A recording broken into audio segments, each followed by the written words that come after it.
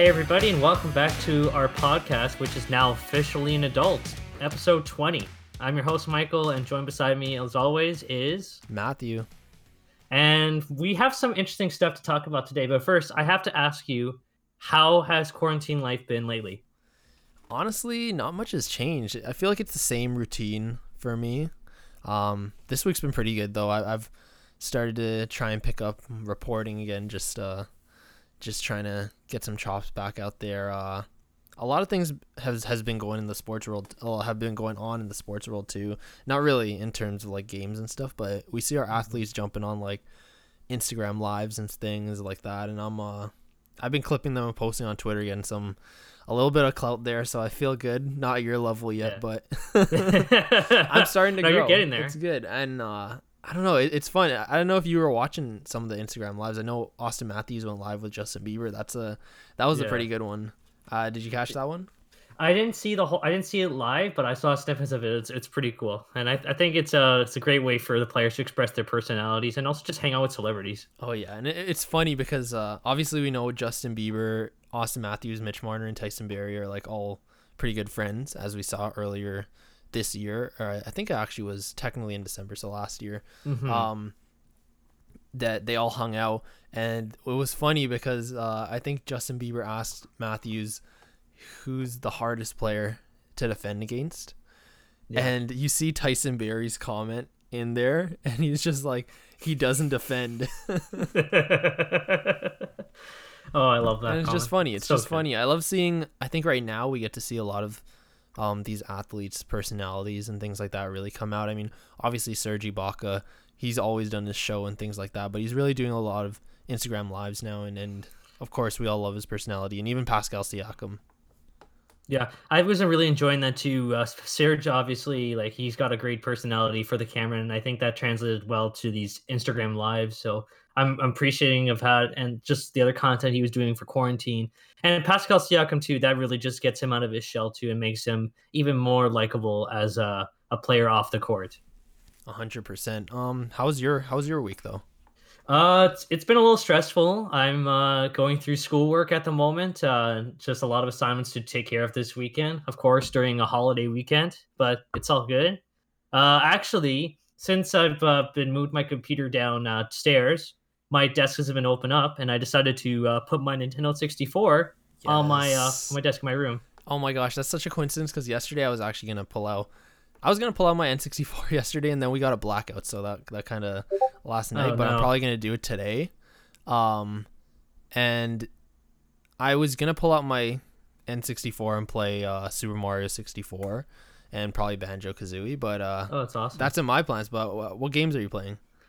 Well, at the moment, I have what is it? I've got Mario Kart 64 and Super Mario 64, because those are the two games from my childhood. And then I was able to find Spider-Man and NHL 99. It's great Nice, games, nice. by the way. NHL 99 is Uh, great. I have that too on my N64. oh, it's so good. So good. That one's so good. NHL 94, NHL 9. What are the best NHL video games? Because You go first. I have my rankings. First I'll tell you my favorites off the top. I think that everyone could kind of get is NHL 94, 99, 2002, '07. Although I liked '06 because I have fond memories of '06. I played that one a lot. I feel like that one jumps out for me. But '07 as well. And then NHL 14 I'd say is the best one. And then on a newer gen I'd say NHL 17. Yeah, those are some really good picks. I and have to say 2K10, Oh, 2K10. That if we're Yeah, talking about that's good. 2K10 was so good. Oh yeah, really great games, man. That's tough. I definitely would say 98 for sure is my pick. NHL 99. 94 is a great game in its own right. NHL 06 I have a lot of fun memories of, because that was one of the very first modern games I got. I didn't really get into the series very much, but I really enjoyed NHL 12 for some reason. Oh, I loved NHL 12. I actually played that one so much that the disc broke. Ah. I remember that. RIP that disc. And I guess recent ones. I mean, obviously NHL 20 with the Awesome Master of the cover is pretty good, but I'd have to say maybe NHL 14 for sure was probably the peak of the series. definitely, I know most NHL fans say NHL 14 is the peak, only because that was right before, it was like in the middle of their transition into next gen. So that one, I think that was the last one that was only on like, PlayStation 3 and Xbox 360. And so that one was like as many features as you can fit in before they completely tore it down for NHL 15. And so that's why it was like so amazing, because once they jumped into NHL 15, they basically tore it down and took away all the features. And what we've been getting since NHL 15 has been them trying to build it slowly back up. Yeah, it's been a very much of an adjustment. I mean, don't get me wrong. I still enjoy NHL 20s. Every now and then I'll pick it up and play, but it's something feels different about the game as a whole. And like obviously the core gameplay is the most important thing, but like as a full game experience, I feel like once the new games come out, like you just quickly ignore that one and just move on. Oh, for sure. I think the NHL games are so important though, because I remember as a kid like playing, especially 06. I don't know, 06 just has the fondest memory for me. I remember I did get, that was back when I would only get like a few different ones. And then I think around NHL 11 I started getting like every year I would get it. But NHL 06, I think I played it for most of the entire time. Yeah. And I just remember like NHL video games, I know for a lot of people are used as a tool to even try to learn more about players on different teams and things like that. You're exposed to all the different teams and all the different players, and you could literally put any team you want up against any team, and people learn a lot about the game through that. I just remember that's how just playing the video games, you kind of learn about your favorite players a little more. Yeah, exactly. And I grew up with that game along with NHL Hits Pro, which is, I have to say, my all-time favorite NHL game. Other than NHL 99. I haven't played that, but I've heard it's good. It's so fun, man. If you ever find a copy in the wild, you should definitely pick it up. For sure. I hope NHL keeps improving. I've been a little bit disappointed by the last couple releases. NHL 20 is pretty good though. But I'm hoping it gets back up to NHL 14 level, I guess. Yeah, I'm sure eventually you will. Like if enough fans criticize the game's staleness, they'll have to make some serious changes. 100%. But yeah, I mean, we strayed so far off N64 there. Well, that's just the thing. Video games are such a wide topic. And that's the whole thing too. NHL 99 was my all-time favorite game, but there's so many other great hockey games too. Like obviously that's a great game, but like hockey games have gotten better since then. It's just a unique charm to it. 100%. It's crazy. And it's crazy to see like all the features that they put in and then took out and things like that, all the quirky. The older games like in the mid 2000s, they really had like quirky features and stuff, which I like too. And it felt like it kind of feels like an arcade game. Yeah. With like the breakaway cam and things like that. Yeah. But just like all the over the top hits and just like slap shots. Yeah, now it's all about realism, right? So Yeah. I feel like that's what hockey really is. Just fun. Just make the game fun. I've always wanted, like, you know how they have like NBA Jam, which is like, like very arcadey type basketball kind of game. They needed something for like kind of like a street hockey type thing. That would be cool. I enjoy that, man. I feel like that would sell well if they make it some separate thing. Like 3v3s, like street hockey, super small, just super small 8-bit type thing. That would be fun. Yeah, I'd be totally down for that if that actually becomes a thing. Oh yeah, for sure. Ah, man. So that's just the whole thing with this quarantine. I'm just finding old hobbies again. Honestly. This has been I mean, as much as this sucks, I'm enjoying this. I don't know about you. I mean, it's half and half. Like, we're definitely trying to look at the bright side of things, but yeah, it's been good. It's been good. We have to look at the bright side. It could be a lot worse. Yeah, exactly. Oh, yeah. Speaking of the whole, I mean, we'll start talking about a few topics and things that happened this week.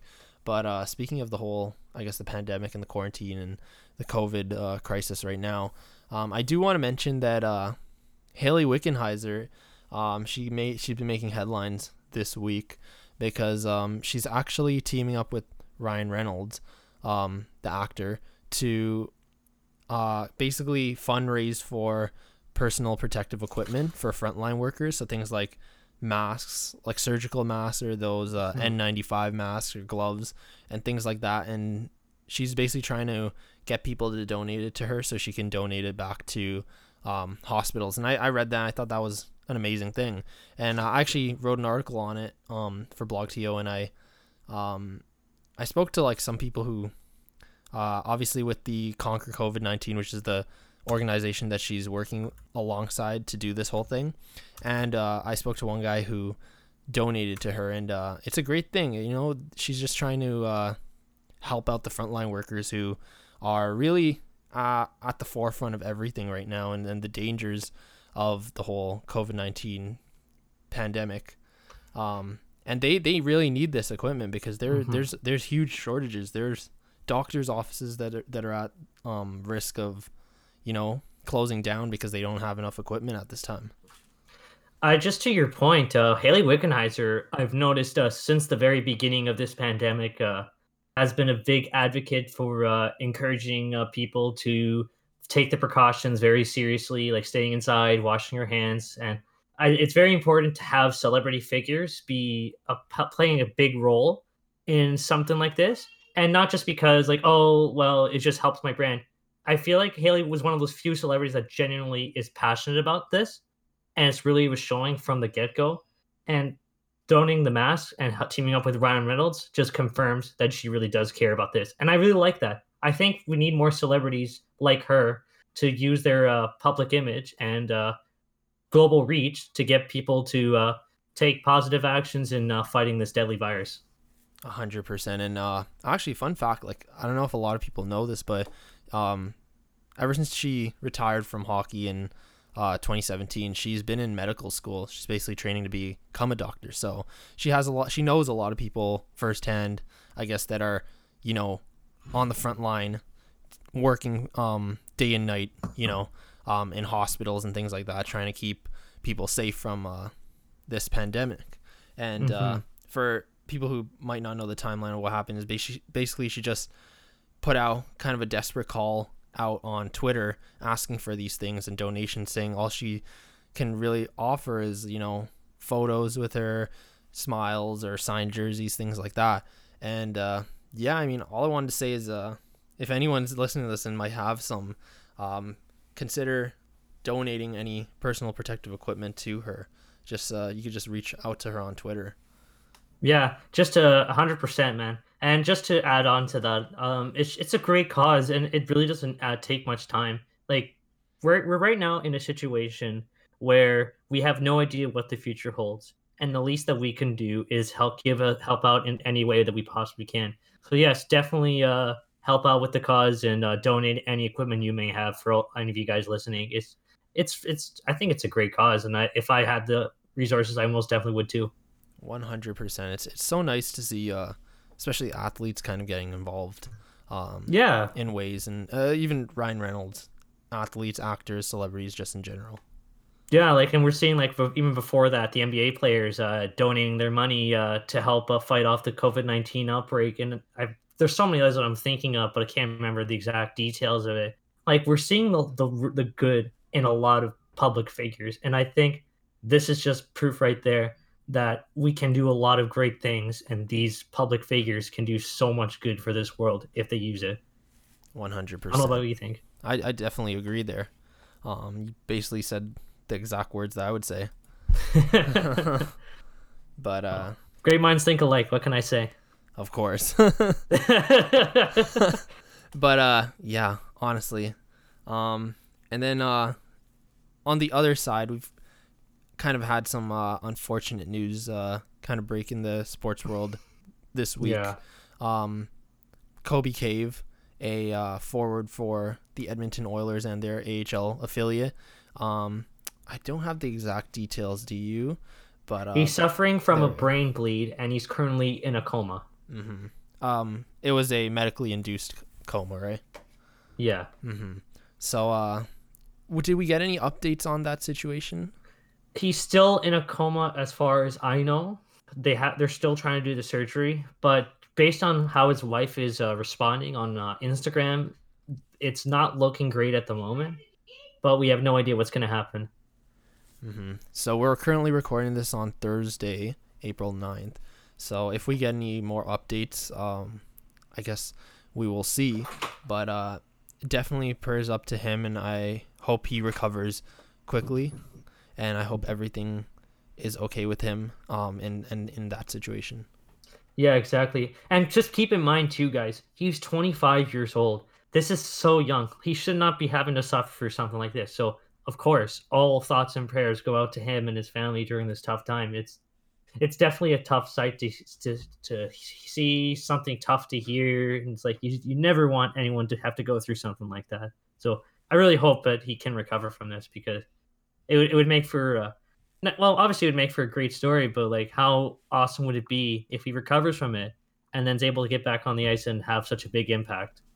And I just see on Twitter right now, I guess a screenshot of his, believe it's his girlfriend's, or his wife Emily, Yeah. her Instagram post in the caption she posted about the whole situation, kind of an update. And I think the really tough part is that she mentions that they're not really allowed to see him or be in the hospital, really, because of obviously the whole COVID-19 outbreak. And I think Yeah. that's also a very difficult thing that a lot of people aren't realizing during this time, is that people who also are in the hospital for other reasons other than COVID-19, that it's very difficult that for them to have to go through, normal sicknesses or other different sicknesses that they'd have to be hospitalized for, that they have to go through that alone. Especially with hospitals being so overwhelmed right now with having to deal with patients that are going through COVID-19, whether that be mild or serious. Like it's a very tough go, and I totally get it. Like I can't imagine what it's like to be a hospital worker right now, just trying to deal with all those patients, not only with the virus, but just anyone else that might have something else. Or think about even the store workers that are bagging up the people's foods and waters and whatever else they may need. This is a really tough time. For sure. And I think all we could really say is like really thank them. Thank you to each and every one of them for going out there and doing what they do every day. And risking their lives too, because this is being out there, you're putting yourself at risk. So we can't thank them enough. They're very solely underappreciated for what they do, and they definitely deserve our respect. And I certainly have their respect much more now. 100%. So with that, should we start talking about some other sports things that happened this week? Yeah, let's lighten the mood a little bit. Let's I hear lighten the the Leafs mood a signed little. someone. Yeah, the guy we were talking about last week. I mean, you could take it. You could tell the audience about it. Of course. Alexander Barabanov is now a Toronto Maple Leaf. Now, quick question. Is it pronounced Barabanov or is it Barabanov? I noticed that little A in there. Yeah, I saw that. I just pronounced it how I think I'd pronounce it, but I mean, obviously with Russian names, they have different pronunciations. I think we'd have to wait until next season starts to figure that one out. Yeah, I mean, for now we'll say Barabanov. It could very well be Barabanov, just by how it's spelled. But, yeah, I mean, we know that he has been targeted by a number of different teams for a while. And, he decided on the Toronto Maple Leafs, and he signed a 1-year entry-level contract on Tuesday. So what do you think of this signing? I like the signing. I think it's great to help the Leafs middle six, which is what I think this move does, because he doesn't have to be an offensive threat, which is what I'm not expecting him to be. And I'm not expecting him to have as great of a season as Ilya Mikheyev had before his injury cut it short. But I think that it'll really help the Leafs depth out quite a bit. And if I'm not mistaken, is Barabanov a left winger? I think so.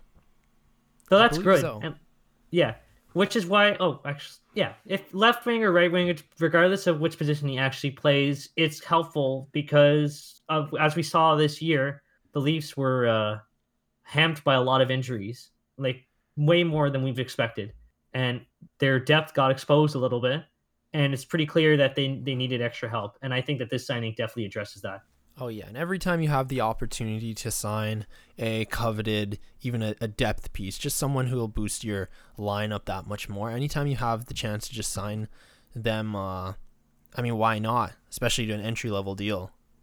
Exactly, yeah. And what I like about it too is that it's more proof that the Leafs are an attractive destination for Russian free agents. We've seen that the last few years the Leafs being able to acquire a player similar to Barbanov or Barbanov and Mikheyev, obviously, Oshiganov a few years before that. There's a few other players I'm not really thinking of, but we're seeing those kind of players come in, and it makes it more attractive for them, obviously. But in the case of Mikheyev, it makes his case of wanting to stick around in Toronto much more likely because Mikheyev and Barbanov are represented by the same agent. So I feel like, in that sense, Leaf fans should be very excited about this signing. Definitely. And honestly, I like everything about this signing. I mean, there's so many different ways you could take it. I mean, first, it's just 1 year. So he can either, I mean, we've seen the success that Ilya Mikheyev has gotten this season, even despite his injury. Even if Barbanov doesn't live up to those expectations, it's okay because it's a 1 year contract. But if he could live up to it like Mikheyev did, then in fact, if he could even exceed his expectations, because the expectations aren't that big for him right now, are that high, that would be excellent. And then also, I also look at it as, again, Mikheyev's contract is expiring. Of course, we both hope that he resigns with the Toronto Maple Leafs, but even if he doesn't, then there you go. You already found a replacement for him. And if he does decide to stay, then there you go. You just have two great Russian forwards in your lineup now. I know people want to say, "Oh, the Leafs need to get defensive help. Like they need to shore up their blue line." But who's to say that it's better to have better forwards? The Leafs have an abundance of riches on the forward position, and I don't blame them for adding more pieces because it sets them up for a scenario next year. If Barbanov does live up to expectations and they're able to retain Mikheyev, that they can move one of Janssen, Kapanen, or somebody else that I'm not thinking of to get the coveted defenseman that the fans want. 100%. I was thinking about it the same way. Of course, the Toronto Maple Leafs do need defense. I think we both agree there. I think it's their most important need right now. Yeah. But just because a defenseman isn't available at the time doesn't mean you can't go after, available forwards who, again, can be moved if anything, or just increases the depth of your forward core so that you can move someone for that defenseman later on. Exactly. Yeah. Just need to be prepared for having assets to trade off to get pieces that you need. And the Leafs kind of made themselves a little dry after the Muzzin trade, and I would say after the Clifford trade this past February.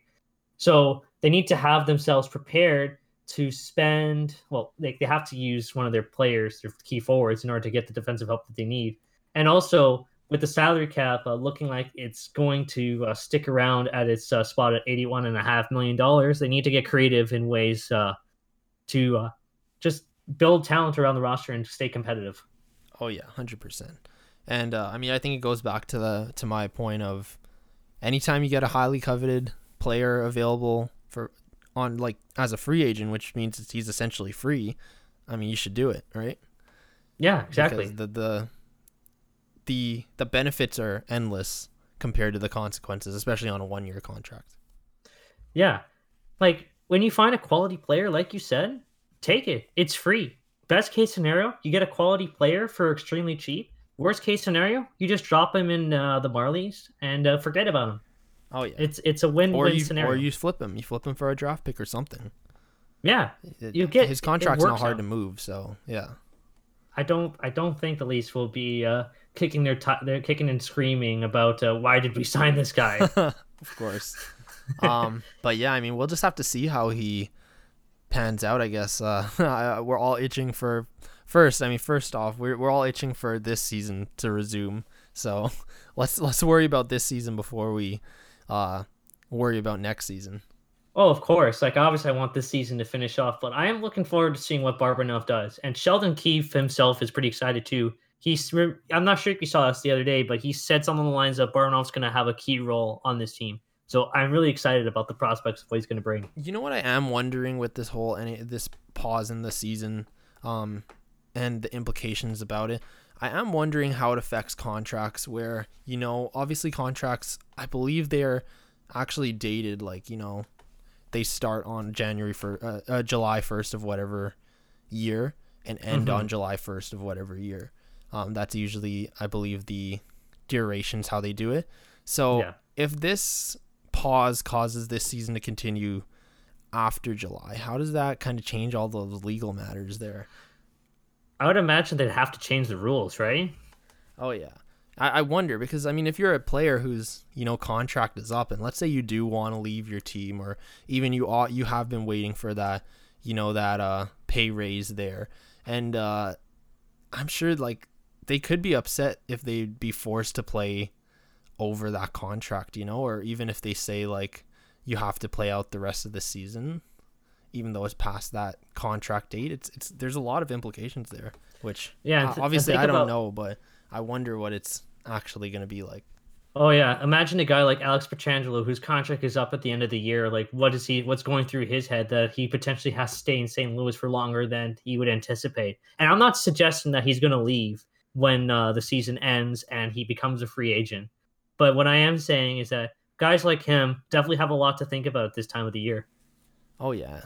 I do wonder like when it comes to like Barbanov, like let's say his contract says, valid from July 1st, 2020 to whatever. I mean, if the season starts August, is there a loophole that'll allow him to play this season? Well, I mean, stranger I things have doubt it, happened. but you never know. I mean, imagine if they got Nick Robertson on the team this year, even though he's technically not even supposed to be on the team, wasn't even allowed to be on the team in 2019-20 because he started the year in Peterborough. Oh yeah, and I do wonder, how there's a cutoff date for draft eligible prospects? Hmm. Does the delay of next season kind of affect that at all? Because obviously the date is selected based on kind of when they start the season because they want their players to be 18 years of age, is at least 18 years of age when they begin. Hmm. Yeah, So that's does that definitely affect it something to all? consider. I have absolutely no idea. It's interesting. But I would imagine that some rules are going to have to be tweaked a little bit because if they don't, you're going to have a little bit of a pickle come July 1st if the season hasn't resumed yet and players are without a contract have that day comes. The NHL has to enact rule changes because if not, like I said, it's going to be a very messy Canada Day. It is. It's gonna be half lit if Toronto lets everyone out on July 1st, or it's gonna be messy in the NHL. Well, Um, unless you're in Mississauga. oh, of course. Speaking of, I guess the playoffs though, I know. So there's news reports out that the NHL is actually, planning, or I guess they're talking about, having the playoffs if they do resume, in a neutral site. And I know that they've been discussing North Dakota as a possible site. I'll say this. It makes a lot of sense. And I think for most people who are watching sports, that's what would really help boost their spirits. Just having something to watch.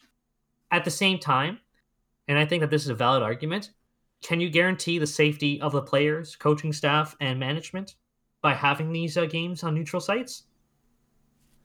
I know it's kind of, I don't know. It's still kind of tough. It's all up in the air right now, of course, but it is kind of tough because the risk is. I think the risks are still there, but it definitely is the right way to go to have it in a neutral site. Obviously, it eliminates the. I mean, they want to do it because it eliminates the need for traveling, which obviously can spread the germs and things like that. The COVID-19, the virus. Yeah, yeah. So it prevents that, and then obviously, I mean, we basically should expect now that that they're going to be playing these games if they do resume the season. They'll be played in an empty arena. So for all all the fans out there, unfortunately, you won't be able to watch the teams live anymore for this season, most likely. But it's okay. At least it's something, right? I mean, yeah, obviously it's great to go be in the stands for a hockey game. I can tell you from someone who's been fortunate enough to go to a few games every year, it's always a great experience. But if you really think about it, you don't necessarily need to be in the stands to watch the game. You can watch it for free from home. It's just a luxury to be able to sit in the stands. So I think this is a golden opportunity to really give fans a chance to watch, because obviously like you get to watch it before, but even now, like, the fans are not necessarily needed. At the same time though, like I was saying at the top, I would love for this to happen. I would love to have sports back on, trust me. But we don't have news yet on a vaccine or an antiviral that could but keep people from contracting the virus and having serious consequences to it. And until that happens, which I don't even know when that is, we've said this many times. This is so unprecedented. We have no idea what's happening. I can't guarantee that this will work. 100%. I mean, the risks are still there, but yeah, I'm with you on the fact that there's nothing more that I want back right now than sports at any capacity, right? So I mean, if they can get it done there with no fans in the audience, I'll still be watching here at home. Happily. Of course. Now imagine this: if the play does resume and it's an empty stands, how leafy would it be for the Leafs to win the Stanley Cup with no one in the stands? I was just about to bring that up. I mean, first off, I mean, is it not weird? Will it not be weird in general seeing a team win the Stanley Cup with no fans in the audience? Like, are they gonna? Is it still the same thing for players to like lift up the cup and skate around with it? I mean, isn't half the point there to kind of show it off to the crowd? Mm-hmm. And even on top of that, will Gary Bettman come out and have to announce anything at all? I mean, he'll have to do it for TV, but he won't do it on a microphone probably and things like that. Yeah. I mean, it could be like how an NHL team wins it in an away arena, or they just might pump in noise to make it seem like it. Like, you can always pretend, like, oh, this is like awesome. Look at that. But I mean, or at the same time, computer graphics have come a long way. You can pretend that there's fans in these stands. Oh no, I wouldn't want that. You can say, oh hey, look, there's nothing wrong here. There's actually fans in the stands, guys. Nothing changed. But then in reality, the players are like, we played in an empty stadium here. Green screen the crowd. Just put a giant green screen in the background. There you go. Problem solved. But I mean, we'll have to see. We'll honestly just have to see how it plays out. What do you think of North Dakota? I believe it's because how many does North Dakota have any cases confirmed of COVID-19? I'm not 100% sure, but if they're being considered as a site to host these games, it must be one of the safest places in the United States to be. And we have to keep in mind too, the United States is the most infected country in the world right now, especially the state of New York, which is the state that's being heavily impacted. I know they're mentioning Buffalo as a potential site for these neutral games, but I think we have to consider the fact that possible, to be honest. Yeah. I feel like if you're going to do to North Dakota, it can't just be in one arena, because the scheduling logistic of it are going to be hard to fit 16 teams in one arena. Oh, 100%. I think what they could do, if anything, they should pick a site or a city where there's 8 arenas, and then have I guess teams kind of stay in that arena. Like pairs of teams play within that arena and that arena only. Mm-hmm. In a way you can kind of have then, home arenas in a sense, but it's more like assigning teams to certain arenas so that scheduling is easier. And also I think that when you maintain less people going in and out of the building at a time or even over a short period of time, I think that's better for containing, germs. Yeah. And you could like once it gets to the final the third round of the playoffs, you can just move it into the big building for the remainder of the postseason. It makes it easier for teams to like just okay, we only have to go to this one building. We share it for both teams. Just switch back and forth. Makes it easier for everybody. I think this could work. But here's my other thing too. Do you have the game spaced out over like how one day break and then a game, or do you do back to back to make things go faster and have next season remain 82 games, assuming of course it can resume as normal? I honestly think you have to play the playoffs out as they usually are played out, because the playoffs are honestly such a tough time, and it's the toughest thing ever to win the Stanley Cup. And I definitely think that you do need to give teams like, a few days breaks, things like that. And I think if you have to cancel the rest of the regular season, so be it, but play the playoffs, the 3 months that are basically needed for the playoffs. Yeah, and now that I think about it too, crap, I forgot what I was gonna say. Actually, now I remember. With these back-to-back games, it actually would be kind of detrimental to the players in that these players have not played on an ice rink and God knows how long whenever this thing starts. It would be kind of hurt. It would kind of be hurting their body. Be like, whoa, what's going on here?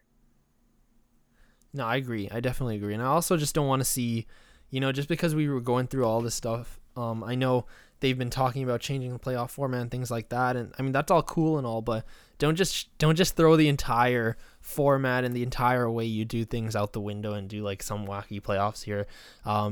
Players still need days to rest.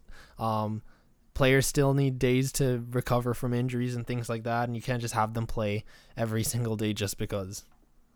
Yeah, exactly. And here's my thing too, just to wrap this point up. The UFC is trying to make their fights continue as normal, even though there's going to be no one in the stands to watch it. That gives me solace that there is chance for this to work, and I think it could work, even if it takes weeks or months to happen.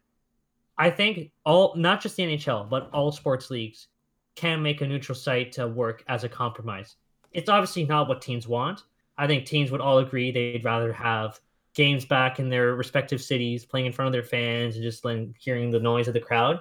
But until we know for sure that there's a vaccine or an antiviral that can treat coronavirus or COVID-19 and society can return to normal, this is the way to go. 100%. I definitely agree with that. I think that's all I have to say about that, honestly. How about we talk about some basketball now? Yeah. We were talking earlier about Instagram live video. Love to expand upon that. Well, I mean, first I do want to talk about one specific video clip. Was yesterday Serge Ibaka was doing like a Instagram live Q&A, and he basically said that he wants to stay here and re-sign in Toronto. I'll play that clip now, actually, that quick audio clip. So we'll play that now. Okay, I'm gonna start now. But yeah, so as you heard, Serge Ibaka says he loves the city of Toronto and he definitely wants to stay. What do you think of that? Do you want the Toronto Raptors to sign him? Well, remember at the start when I was like at the start of the podcast when I was saying that Serge Ibaka is probably the most valuable trade piece if they want to get something out of him, assuming they are done with his services. Well, I kind of want to retract that statement because I think there's still a lot of value left in Serge Ibaka. And why not? I like him as a player. I think he fits in great on this team and just in the locker room. I think that's really especially important. We tend to forget how important it is to have guys that are great in the locker room. And Serge Ibaka is quite the character in the simplest of terms. So if I'm the Toronto Raptors, if you're hearing a guy like Serge Ibaka say, hey, I like it here, I'm enjoying my time here, I want to stick around, you get him signed to paper as soon as possible, because you can't find many guys like him, not simply for what he does on the court, but what he does off the court. What do you think? 100%. You took the words right out of my mouth. I was actually just about to say, like, Ibaka is a great trade piece, and his value still holds up, though. He's not really regressing. He regressed, if anything, he kind of regressed a few years ago from when he, his OKC days to, after he got traded. He kind of regressed there. But if anything, you're still getting a quality player for your lineup, even a starter. And depending on how much money he asked for, I definitely would want to re-sign him for the Toronto Raptors if I were Masai Ujiri. And like you said, he's great in the locker room, which I think is a quality that you can't just forget about. Often we see the superstars who have egos. Serge Ibaka is not a superstar, but you need, on a championship team, you need those glue guys, those guys who really hold the locker room together. And if we saw anything last season, I mean, even with Kawhi Leonard, Serge Ibaka was able to kind of break any barriers in the locker room. I mean, obviously, we know Kawhi Leonard was comfortable around his teammates, but if anything, we saw Serge Ibaka really was able to even make Kawhi Leonard open up and things like that. But I mean, those kind of glue guys, they're not easy to come around, and it's clear that the whole team likes him. He's great on the court. Last in the playoffs, he was pretty clutch in a number of different games. And again, I wouldn't sign him to a long-term contract, nothing like that, just because he's aging and regressing. But if he's a player that can last here for a few more years, I would definitely keep him around. And hey, I mean, if he wants to retire a Toronto Raptor, I definitely feel like he would be the type of player that you would want retiring with the Raptors. What do you think? I totally agree with you, man. I was looking at his profile. He's only 30 years old. He'll be 31 by mid-September, and this will be his 11th season once the 2020-21 season kicks around. There's, like you said, there's still a few more years of quality play left in him, and I still think that he can provide value on the court. But at the end of the day, you obviously have to keep in mind the cost, and obviously the Raptors want to make sure they have their pockets lined up for a potential run at Giannis in 2021, assuming that's even happens. But yeah, I'd say a guy like Serge would be the kind of player that would help Toronto attract quality free agents. And obviously, it was unfortunate that Serge was not able to convince Kawhi to stay. I'm sure Kawhi really wanted to stay, but his ties to home were stronger. But I think you need to have a person, like an ambassador to the team, not simply a guy like Drake, but you need a guy like Serge that tells free agents, "Hey, this is a great place to play. This is a great team. You should definitely come here, and we'd welcome you with open arms." And I think a guy like Serge would be the perfect type of player, aside from, of course, Pascal, Kyle Lowry, and probably Fred VanVleet, to be the guy that tells free agents to try and recruit free agents. 100%. And I do like that you mentioned, Giannis and things like that, because I did want to say Serge Ibaka is obviously an international player. And so, as we've talked about before, again, when the Toronto Raptors didn't land Kawhi Leonard, it kind of opened up the discussion about, maybe the Toronto Raptors should start targeting those international players. Because, I mean, the thing with American players is they'll always, want to go back home or stay in that country. And that's the tough part about being the only team outside of the United States. But with international players, it's more kind of a free game there. And Serge Ibaka, who's an international player, says he loves the city and he loves the diversity of the city. He loves the people here, and it's a beautiful city. And again, like you said, if he can kind of reflect that on other players, both American and international, especially, hopefully Giannis. I mean, it just speaks well about the city. The city, first off, you can't be saying Toronto's a bad city when you have players like that vouching for Toronto. And then also, he also mentioned that the team is one of the best teams. Why would you want to leave one of the best teams, right? Exactly, yeah. And this Raptors team, should play resume, still has a great chance at winning a championship. And if there's one thing that players want to play for, it's winning a title. And I think Serge definitely recognizes that. I mean, obviously the city's great, and we often take it for granted being used since we both live in the city.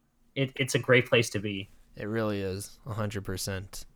But for Serge, just to finish my point, I think he'd recognize that there's not many teams that he can have a role like he has in Toronto and still have a chance at another title. I think he'd want to stick around for sure. 100%. I definitely hope. I do hope the Raptors can sign him. I don't know what Masai Ujiri has in his plans. I do trust Masai over our opinions here, but but we'll just have to see. I do think Ibaka would be a great piece to keep. Again, I think we've spoken a lot about how he would be a great trade piece, but hey, he still has the value left in him. So even if you sign him short term, you can still trade him later on. Exactly, yeah. I think there's a lot of ways you can go about it, but I think for now, at least, it makes sense to keep him around the team. Okay, and I do want to, while we're on the topic of the Raptors, I think the last thing we'll talk about, because there hasn't been much basketball news, but I did make a post. I don't know if you saw it, but it was, a lot of people are doing these kind of quarantine house things. I don't know if you saw. It's basically you have to be quarantined in one of these 6 houses, and I'm gonna DM you the photo right now. I actually made this. It made its rounds around Raptors Twitter. I just wanted to know your answer here because you didn't tweet about it. But it's just fun. So for the listeners, I'll just read off the houses. But basically, the concept is there's 6 houses with different players or people, or there's different people have done it with different, I guess, groups of people, TV show characters, things like that. So I did one with the Raptors, and I'll just read off quickly the different houses, and it's basically who would you want to be quarantined with. First house is Kyle Lowry, Nick Nurse, Duan Hernandez, and the Raptor, which is the mascot. House 2 is Masai Ujiri, O'Shea, Norman Powell, Marc Gasol. House 3 is a different vibe. Kawhi Leonard, Nav Bhatia, the superfan, Bobby Webster, who's the GM, and Matt Thomas. House number 4 is Fred VanVleet, Chris Boucher, Stanley Johnson, and DeMar DeRozan. Yep, I brought back both the Raptors fan favorites there. Of course. House 5 is Serge Ibaka, Terrence Davis, Malcolm Miller, and OG Anunoby. And House 6 is Drake, Pascal Siakam, Patrick McCaw, and Rondé Hollis Jefferson. And let me defend myself here. I wanted to make it as balanced as possible. A lot of people are like, how come Lowry and DeRozan are split and things like that? And because the point is, it's like they're not, one house can't be overpowered, where it's like an obvious choice. I need to make them all kind of balanced. Yeah. Look, these are great choices. It's really hard for me to pick. I think House 3 sounds like a fun time, like just seeing if Kawhi can open up a little bit more. Drake. I mean, about House 3, someone on Twitter replied to my tweet there and made a great point that honestly the vibe of House 3 is probably like that the dream roommate house where they're just peaceful and respectful and nice and quiet. And I mean, for people who are looking for that, just peace and quiet, I think that's the perfect house, right? Yeah, I think that's a really good point too. And House 6 as well, you get to hang out with Pascal and Drake. I think that'd be a really interesting quarantine for sure, especially if it's at Drake's house, because you saw the video for 2C Slide. This mansion is huge. Oh yeah. Speaking of that, side note, I know you've been doing a lot of TikToks lately. Are we gonna get one for that song? I did one like where 30 seconds of the song with every word being a Google image. But oh yeah, I saw that. I'm thinking we want to see you dance though. Oh God, no! I am not ready for dancing yet. not even close. Not yet. I think that's how I lose. You have to give Charlie D'Amelio a run for her money. Oh well, I don't think I can compete with her. But yeah, back to the houses. Do you have a choice here? Okay. I'm not being perceived by public opinion. I just take one look at these choices, and out of all of them, the one that makes me the most interested is number 5. Oh yeah, that was the popular choice. And it's my reason for that is Serge and OG are in the same house. From a comedic standpoint, I think I'd be entertained the whole way through. I think that's something that we need to keep in mind too. Like obviously respectful of one another is one thing, just having a big house to roam around, do anything in. But you need to keep your sanity up, and I think a guy like Surge and OG would really help keep your spirits up the entire time. And they've always been naturally comedians, and just them together, just they always light the room up. So I think that'd be a great place to quarantine. Oh yeah, and I mean, Surge is cooking too. Surge Yes, is cooking would be exactly. great. I mean, alternatively, in Drake's house, you could probably get some chef to like cook quality meals. But I think with Surge, one thing we have to keep in mind though, he might have some interesting Interesting foods, ingredients. Oh yeah. interesting ingredients. I think That's one way of putting it. I don't know. Honestly, for me, I feel like I would choose either. I feel like I would choose two. Honestly, only Oh, because I mean, Masai is like the crazy genius, and to pick his brain a little would be cool. And then O'Shea Brissett, we've seen his TikToks and things like that. He seems super cool, super lit. And then let's be real, Marc Gasol, it's gonna be like turning up every day.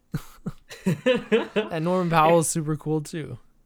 yeah, if there's one thing we learned at the parade last year is that Marcus Gasol has a hidden party animal in him that Oh he yeah, lets out at the right time. I think you're right. 100%. That's a good choice too. That is a good choice.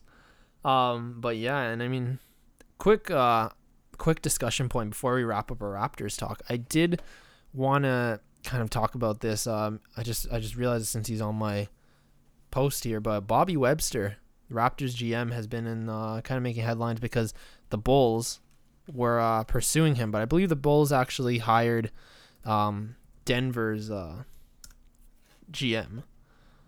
Interesting.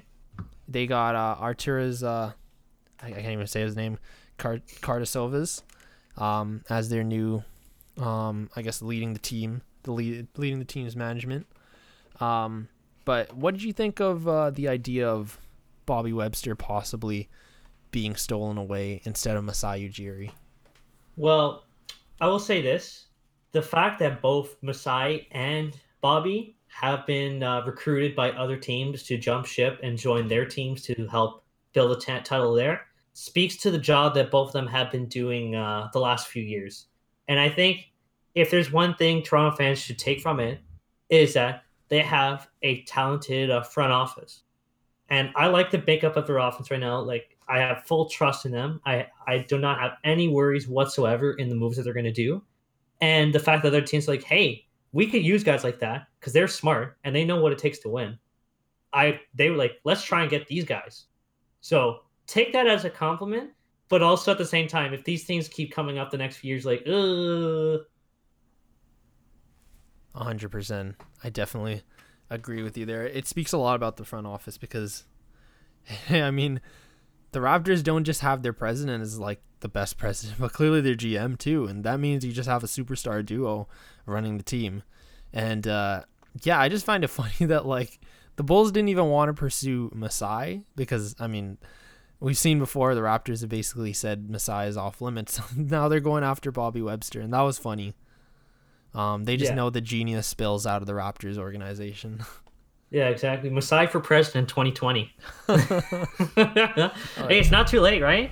I mean, I guess. Hey, you never know. I think. Well, I'm not going to make a political comment on here. We are unbiased. Of course. But I mean, I think we'll wrap up our Raptors talk with that. We'll take a quick break and then maybe come back with we have some fan questions or listener questions, and then a little trivia. Quite a bit today, actually. Stay tuned for that. Okay, we'll be right back.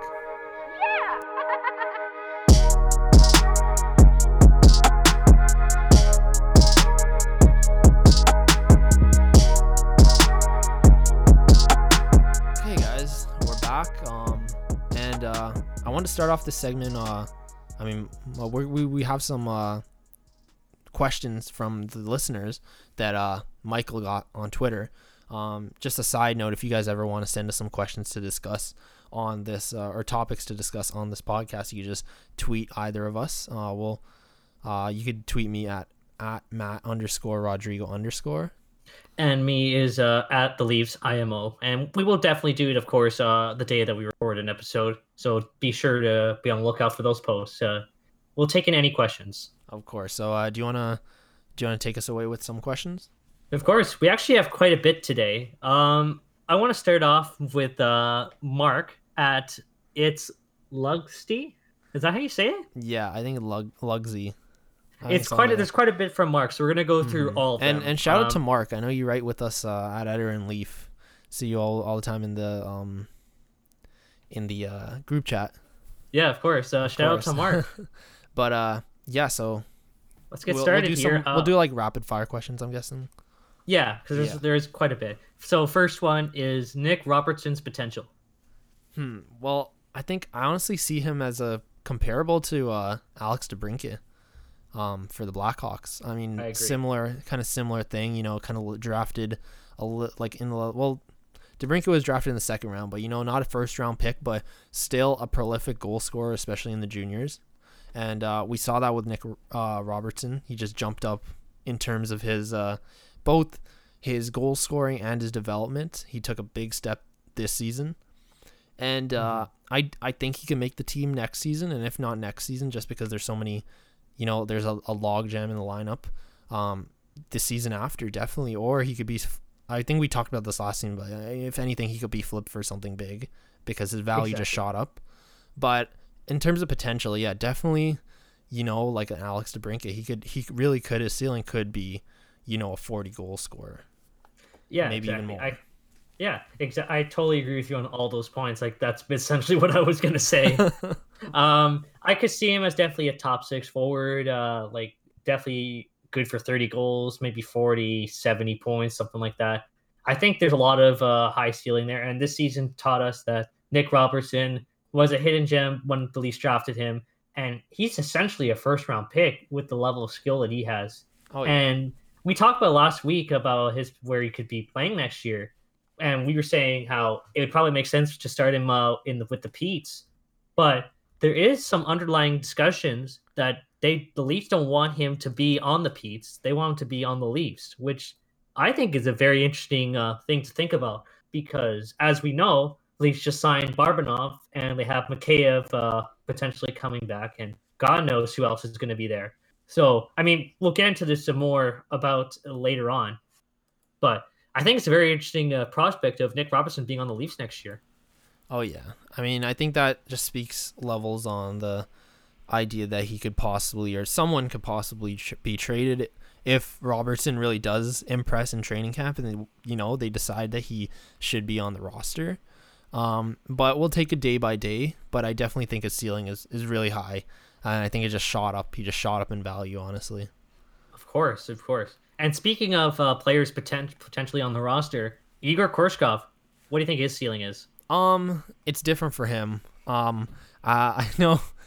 I spoke about Alex DeBrincat, in the when talking about Nick Robertson, but I mean the Leafs could have had DeBrincat instead of Korshkov, but we won't speak about that. But Korshkov, I don't know. I feel like it's a little bit more difficult for him to be getting a spot in the lineup. I really think his role would just be more so in that middle six, closer to bottom six, anywhere in that bottom nine kind of slot. And I think he's really valued because of his size. And so although he may not be the most skilled, the Leafs do need those kind of big players that can, play in the dirty areas and play tough, play physical, and also have a bit of skill. So for now, I see him, being a kind of a depth forward that the Leafs can bring up. Definitely didn't pan out as people expected him to kind of pan out. But yeah, I mean, we'll just have to see.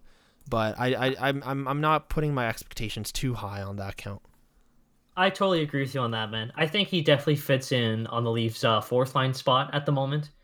And as you said, his size is a huge factor in what makes him such a valuable presence. And what I think could be helpful for him is if he can fully develop his two-way play.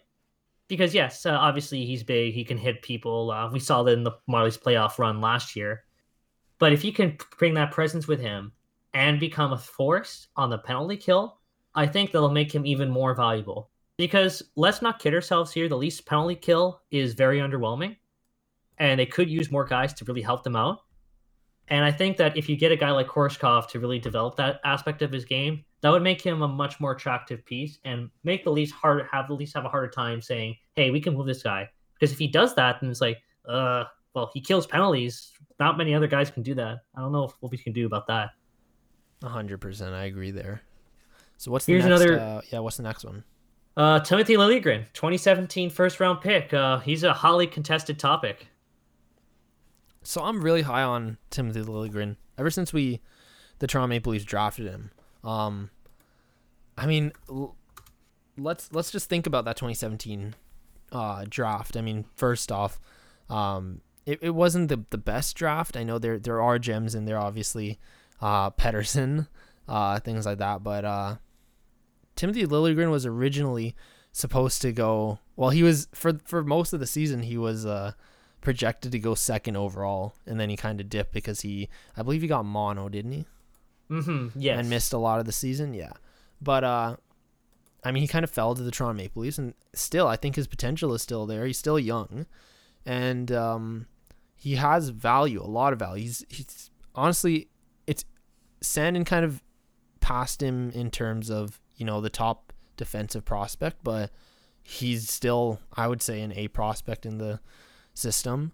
And I think this season or like next season would definitely be his time to break out in the NHL.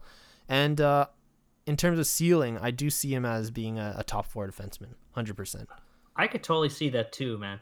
And let's not kid ourselves here. Liljegren's only 20 right now. He'll soon be 21 at the end of the month. He's still very young. And if there's one thing that's going to make him valuable, is that not only is he a defenseman, but he shoots the right side. And Leaf fans have been clamoring for a top 4 defenseman that shoots right. And if there's one thing that we can take solace in, is that we potentially have one already in the system. So from that sense, I think there's still a lot of value left in Liljegren. Obviously, he's not going to be the best pick from the 2017 draft. I argue he's either Cale Makar or Elias Pettersson, but that's a discussion for another day. But for Liljegren, I feel like he still has some value to this team. And even if he doesn't fully pan out, you can use the value of the fact that, hey, this is a former first-round pick. He still has a lot of potential. A team might be able to say, hey, we can take him on and develop him, and we'll give you that right shot defenseman that you may need. Oh, yeah. I mean, for me personally, I feel like he can develop into something really good. But again, obviously there's the flip side where the Toronto Maple Leafs need to contend now and kind of need to weigh that. But, I mean, both ways, yeah. I believe he has great value right now. And, yeah, I definitely project him as a top 4 defenseman. I mean, and who knows? He does have the ceiling where he can make that jump to a top 2 defenseman, but that's kind of hoping. But yeah, exactly. Top 4, I'm pretty sure. I feel confident in the top 4 prediction, too. It's actually fun since you're mentioning Sandin. He's the next player on this list. So, I mean, I kind of spoke about him there. In terms of his potential, yeah, I think he kind of passed Liljegren as the Leafs' top defensive prospect. But honestly, he's impressed us at, well, how old is he? 19, 20 now? I think he's probably only 19. Yeah, I mean, making an NHL roster at 19, I'm not expecting too much, too. So I'm not going to base everything off of this one season right now, just his first jump to the NHL. But his is definitely top 4, but I have a strong feeling he could be a top 2 defenseman. I think he'll be one of the Leafs' best defensive prospects they've ever had. And that's saying a lot. And like, I'm saying, I know this is like so early. That's a big in statement, his season. yeah. I know. But we have to keep in mind too, the Leafs have not drafted a lot of quality prospects from the defensive standpoint. The most recent one that really stands out is Morgan Riley, but he was a top, high first round pick in 2012. And you could argue he was probably the best top 5 player from that draft. To have a guy like Sandin drafted so late in the first round, and he's having the success that he's been having right away, I can tell you right now, I think he'll be one of the best Leafs defensive prospects they've ever had. And I'm not saying I don't know what the ceiling is. I definitely can see top 4, potentially top 2. The only knock I have against him is if he could shoot right, that would make him even more valuable. Oh yeah, 100%. I definitely. But maybe you could switch and make him shoot right side, even though he's a lefty. I mean, you never know. You never know. Exactly. Um, is there anyone from the core that will be traded? Anyone from the core that'll be traded? I think the core, as in the core, like Morgan Riley, then Austin Matthews, Mitch Marner, those all those. Yeah, yeah. I don't think so. I mean, I feel like if anyone was to be traded, I think it would be William Nylander. But I do think that Kyle Dubas is set. I mean, he's kind of shown it already, just in how much commitment he has to this core. I do think that he's really committed to keeping this core together and just building around them. Mm-hmm. What do you think? I have a little bit of a slightly different perspective. I think William Nylander is not the player that'll be traded if there's one core player that will be moved. I think I know what you're going to say. I'm going to say Mitch Marner. Oh, yeah. I know. I would hate to see Mitch Marner go. Trust me. I hate that I'm saying this. But if you really, really want to get a top pairing defenseman that shoots right and how complements Morgan Riley, that's the only player that I can think of that you can move and get that player back, because Mitch Marner is a winger. Leafs have a lot of wingers. He's probably one of the most valuable players on the team. But I feel like his play style would be a lot more attractive to other teams. And I think that's the only type of player that I would want to move. I'm not saying it's going to happen. I hope it doesn't happen. But if there's one core player, if there's one core player, that's who you think would happen. But do you think it would actually happen? I doubt it would happen. If there's any player on the Leafs that's going to actually be moved, it's either Andreas Janssen or Kasper Kapanen, and we've already touched on that topic. Oh yeah. Do we have any other topics to talk about from Mark? Most surprising and most disappointing Leaf. Okay, we'll do that quickly. You can go first. I'd say, well, in terms of expectations, I'd definitely say Ilya Mikheyev was my most surprising player, but I'm actually going to say someone different.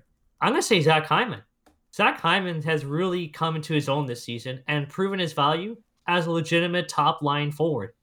We saw when he started in 2015-16, he thought it was nothing more than like a third, fourth line grinder type of player. And he played alongside Matthews and Nylander the first year and like getting the puck, and like he had that value there. But I think Leaf fans are starting to realize this guy has finally started to get his offensive game going a lot more than when he started.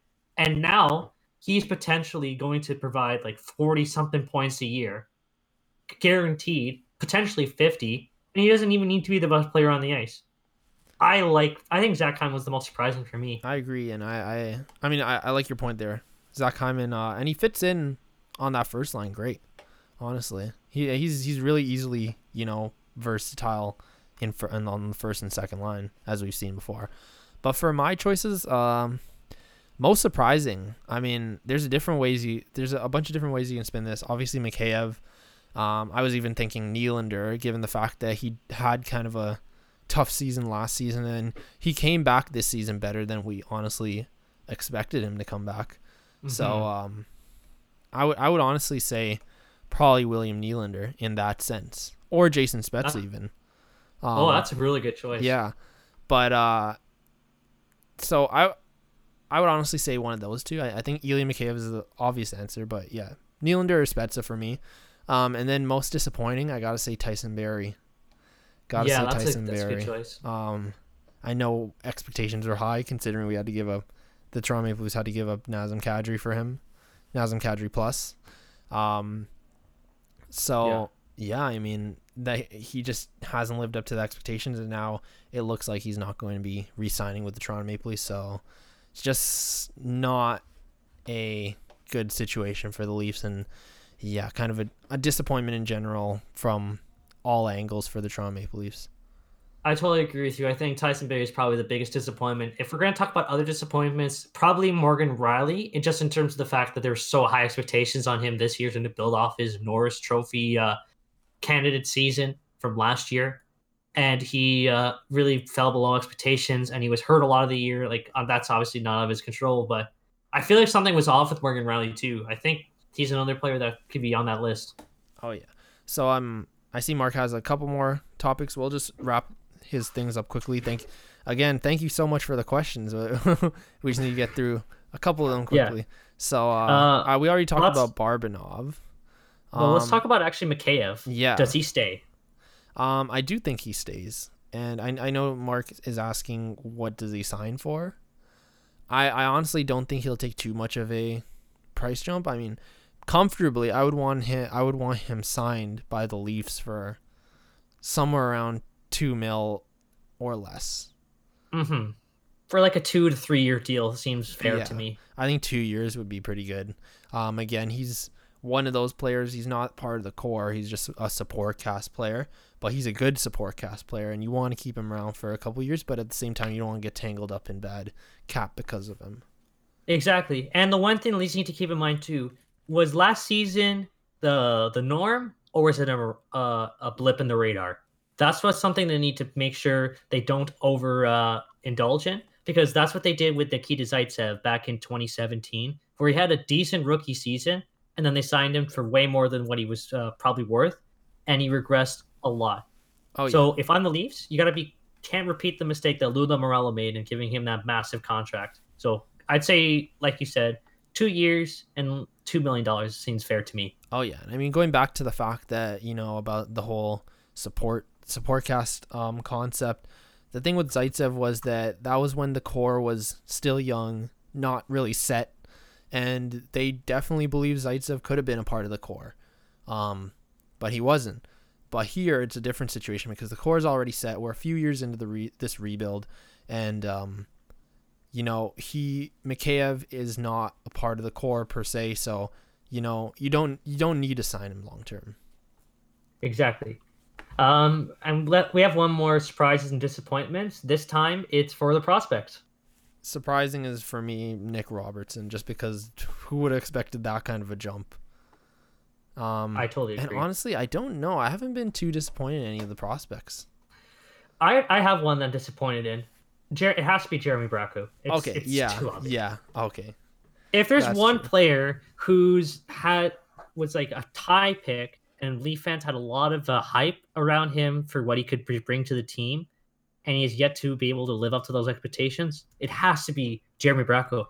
I mean, I think he still could make an NHL team one day, but it's becoming increasingly obvious that it's not going to happen with the Leafs, because it's just so hard for him to make the team unless there's more injuries than what we saw this year. Like, because even with all the injuries the Leafs had, he never got the call up. And I'm looking at his stats. He's not a consistent goal scoring threat. He really only provides assists. And how can you make the Leafs if that's really all you're skilled, really good at? So it has to be Jeremy Bracco. Oh yeah, I agree. Do we have any others? Yeah, we have a few more. Mike Bannock, someone I see a lot on Twitter, he asked Jason Spezza. Just Jason. Excellent thoughts question. On Jason Spezza, I'm guessing. Excellent question. You can go first. I will say this. I think Jason Spezza has value still. As we discussed earlier, he's one of the biggest surprises from this season. And I think that there's still reason for me to believe that he can be a valuable piece next year and beyond for at least a couple more years. So in that sense, why not keep him, stick him around for another year? He came here for so cheap, like $700,000, and he would have taken much more money because of just his reputation as a top flight player. I think that for Spezza, I think he loves it here. The players love him here. Management loves him too. Obviously, not like Babcock, but he's gone. But yeah, I could definitely see a scenario where Jason Spezza comes back. But with all the players that are coming up, all the prospects that are in the waitings, it's harder for me to see him fit, but I think they'll find a way. Oh yeah, for sure. But yeah, any other questions? One more question from Tic Tac Tomar. Great Giffer. Definitely follow him if you guys haven't already. His question is how a flat cap will affect free agency. And just for those of you guys who don't know, as we were saying at the top of the show, the salary cap looks like it's going to be sticking at what it is right now for the foreseeable future, which is $81.5 million. So I'll bring it over to you, Matthew. What do you think? So is he basically asking if the cap basically stays the same? Yeah, if the cap stays the exact same it was last year, how will free agency be affected? I mean, if anything, we will. I'm not an expert in, the whole salary cap situation, although there's a lot to dig in once you get into that topic. But I do think it'll force a lot of players to take short-term contracts. That's just my guess. Because I feel like players still want to get paid. But if the cap is going to stay the same right now, I mean, the range of salaries are going to be the exact same. And it sucks for a lot of players who wanted a bigger payday or who was kind of looking forward to a bigger payday. What do you think? Well, on the one hand, it makes it easier for the GMs to know what the salary cap is going to be going forward, because at least it's going to look like it's going to stay consistent for a couple of years. But at the same time, that really makes it harder for them to make moves. For a team like Toronto, especially, they're going to have to continue to get these really cheap players locked up for cheap. And that makes it really hard to find quality players or potentially draft players like that. So I think in that sense, they're going to have to make some really tough decisions. And I think in free agency in general, you're going to see a lot less fireworks than in the last few years. I think this might want to be the more quiet free agent frenzies we have seen. And I think that'll also affect, obviously, this is not free agency, but in the trade deadline as well. It's going to be harder for teams to make moves because they don't know when the salary cap is going to be increasing again. So a lot of things for teams to consider. Oh, yeah, 100%. Any other questions? That's it for today, but that was I liked all the questions we got. I think that's the most we've gotten so far. So please, guys, send your questions in. Doesn't have to be Leaf stuff. It could be also Raptors, sports in general. Give us your questions on anything, and we'll happily answer them on a future episode. Oh, yeah. It could even be about video games, of course. Oh, of course. Tell us N64 games to get. Of course. I think we'll move into your favorite segment. I mean, trivia we'll do it short. I only have a few questions, really. Okay. Trivia questions, but I mean, we can start. Let's go. Quiz you. Just have a few questions, and we'll talk about it a little. Let's get started. I was trying to look for a topic, but then I kind of moved away from it. But I was starting off with original 6 trivia questions. Oh, that sounds fun. So, I mean, we'll start now. My first question, I only have a few.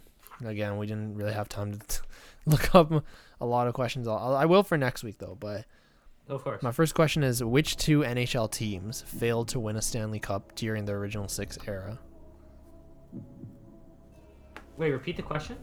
Which 2 NHL teams failed to win a Stanley Cup during the original 6 era? I know Montreal won. Same with Toronto. Chicago won once. So Montreal, Toronto, Chicago, and Detroit. So that leaves the Rangers and the Bruins. Are you locking that question? That answer in? That's my guess because I don't know the answer in front of. I don't know. Yeah, you're correct. You got it. Oh wow! Nice. Nice. Okay, so that's 1 for you. Next question: which NHL team had the most first place finishes during the original 6 era? Most first. I think you'll get this. I think this one seems pretty straightforward. If this is not what I think it is, I'm gonna be very surprised. Montreal? Yeah, it's Montreal. I want to give you an easy one. Okay. I was gonna say I'd be very surprised if it wasn't. Who came in second? I actually don't know. I think it was Detroit actually. So it says here Montreal finished first 12 times in 25 seasons, while Detroit finished first 10 times. And then Toronto finished first twice. Oh. Toronto always finishes second or third. So that's just their destiny. That's what I think. Here's another one. Which NHL team invited Gordie Howe to his first NHL training camp?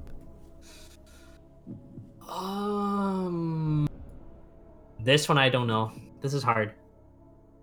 I'm gonna have to take a shot in the dark here.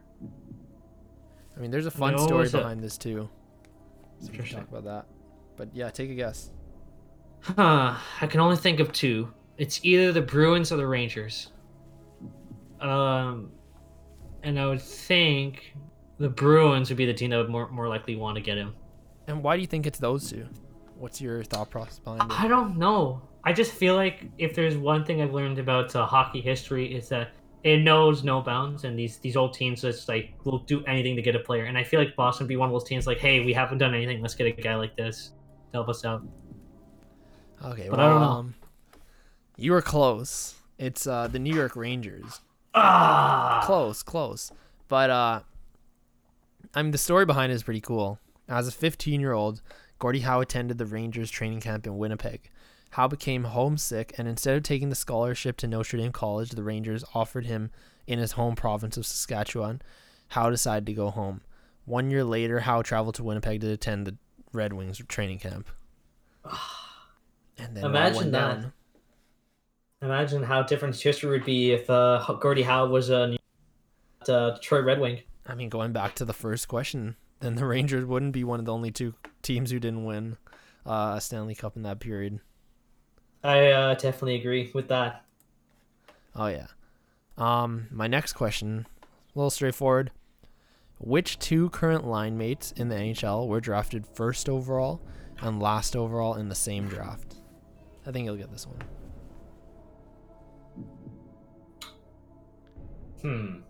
There's only one team I can really think of. And it's actually pretty cool that this actually became a thing. Is it Sidney Crosby and Patrick Hornquist? Yeah, it is. Okay. I like that. And then let's end it off with I think you'll get this question. This one's super easy. John Tavares isn't the only professional athlete named John Tavares. In fact, his uncle is also a professional athlete during his time playing a sport. What sport did he play? Well, I know John Tavares is a really big fan of this sport because he said that it helped him become a better hockey player. And it was the sport that he was going to take if it wasn't for hockey. But his uncle was really good in the sport, I know, right? I'm going to say lacrosse. Yep. Hey, there you go. There you go. I really should have picked some harder questions. I'll let me give you some. Let me give you three from this okay. trivia book. Oh man. So the classic hockey trivia book. I did pretty good last week though. You did. I think you'll get this first one right, but we'll see. Who was the first player to win the Hart Trophy as the NHL Most Valuable Player by a unanimous vote? I have Maurice Richard, Gordie Howe, Bobby Orr, and Wayne Gretzky. I mean,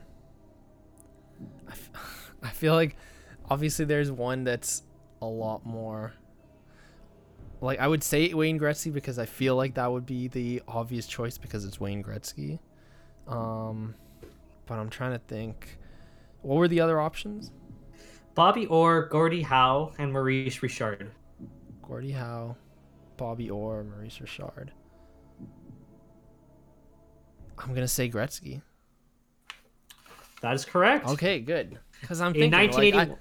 I know they're all legends, but come on, They are. it's a Wayne Gretzky. If he puts up however many points he puts up in a season, and doesn't win it or isn't unanimously voted, then I don't know what to think. It was in 1981-82 when he had 92 goals, 120 assists, and 212 points. Exactly. Wow. When That's you're all I can say. when you're that much better than everyone else, how could you not vote? Wayne Gretzky. Yeah. Oh, exactly. Like the choice is so obvious. This one's a little bit trickier, but I think you might like this one.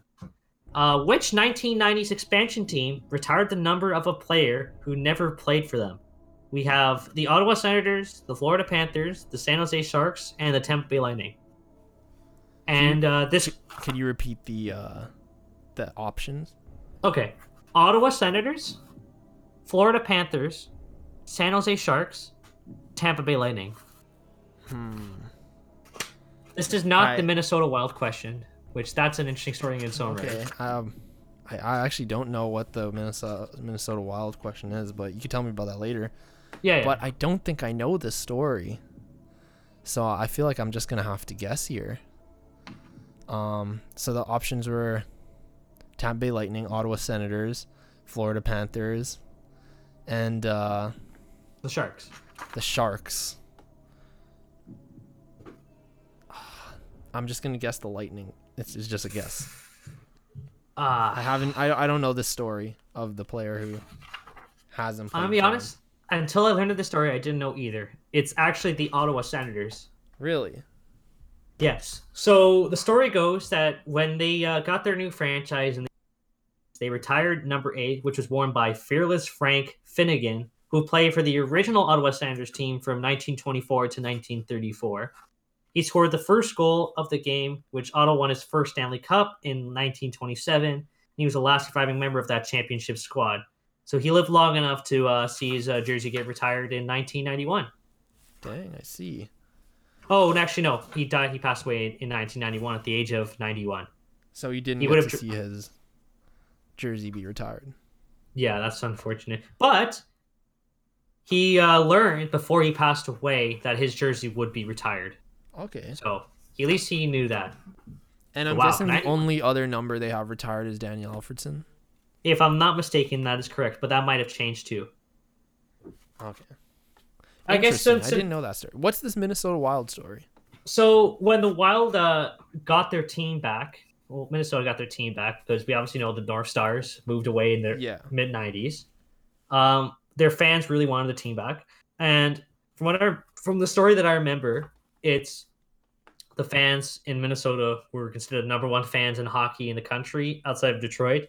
So they retired the number 1, say, to represent the fans, like number 1 fans. It's kind of a bad pun, but It's kind of cringy. just a little cringy. Just a little cringy. I get what they're doing. It's a good thing to do. Yeah, but like it gets people excited. Like, oh hey, hockey's back! Look at it makes look the how this fans team feel looks. like they're a part of the team.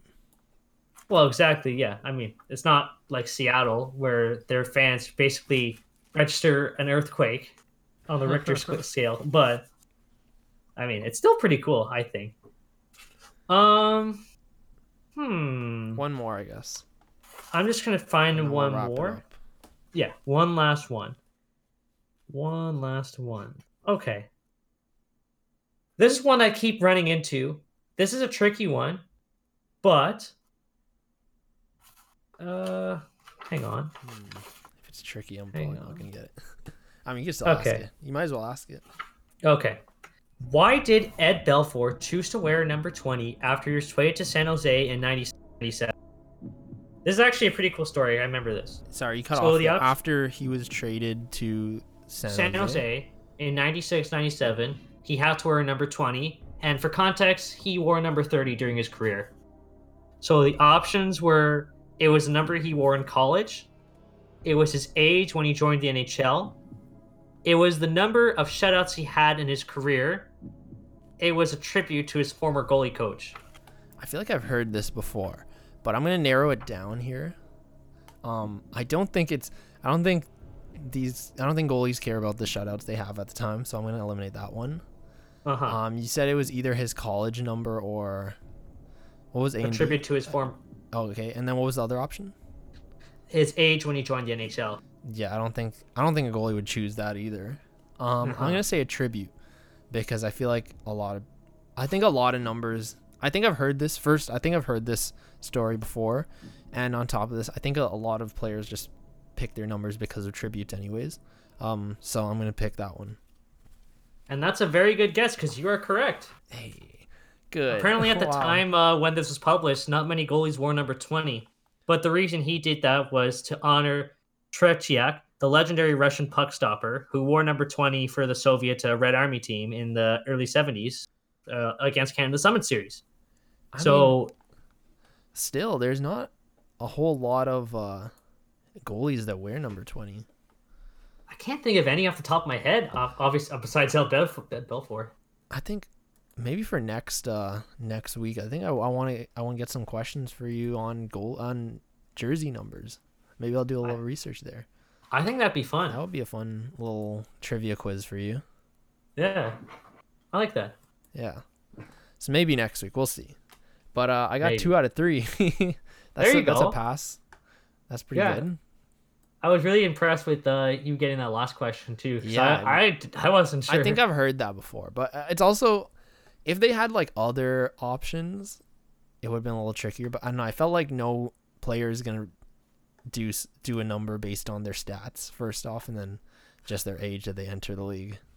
Yeah, that I agree with that. But I think Yeah, that'd be quite the story. that's like saying like, oh, I scored 30 goals last season, so I'm gonna pick number 30 with my new team.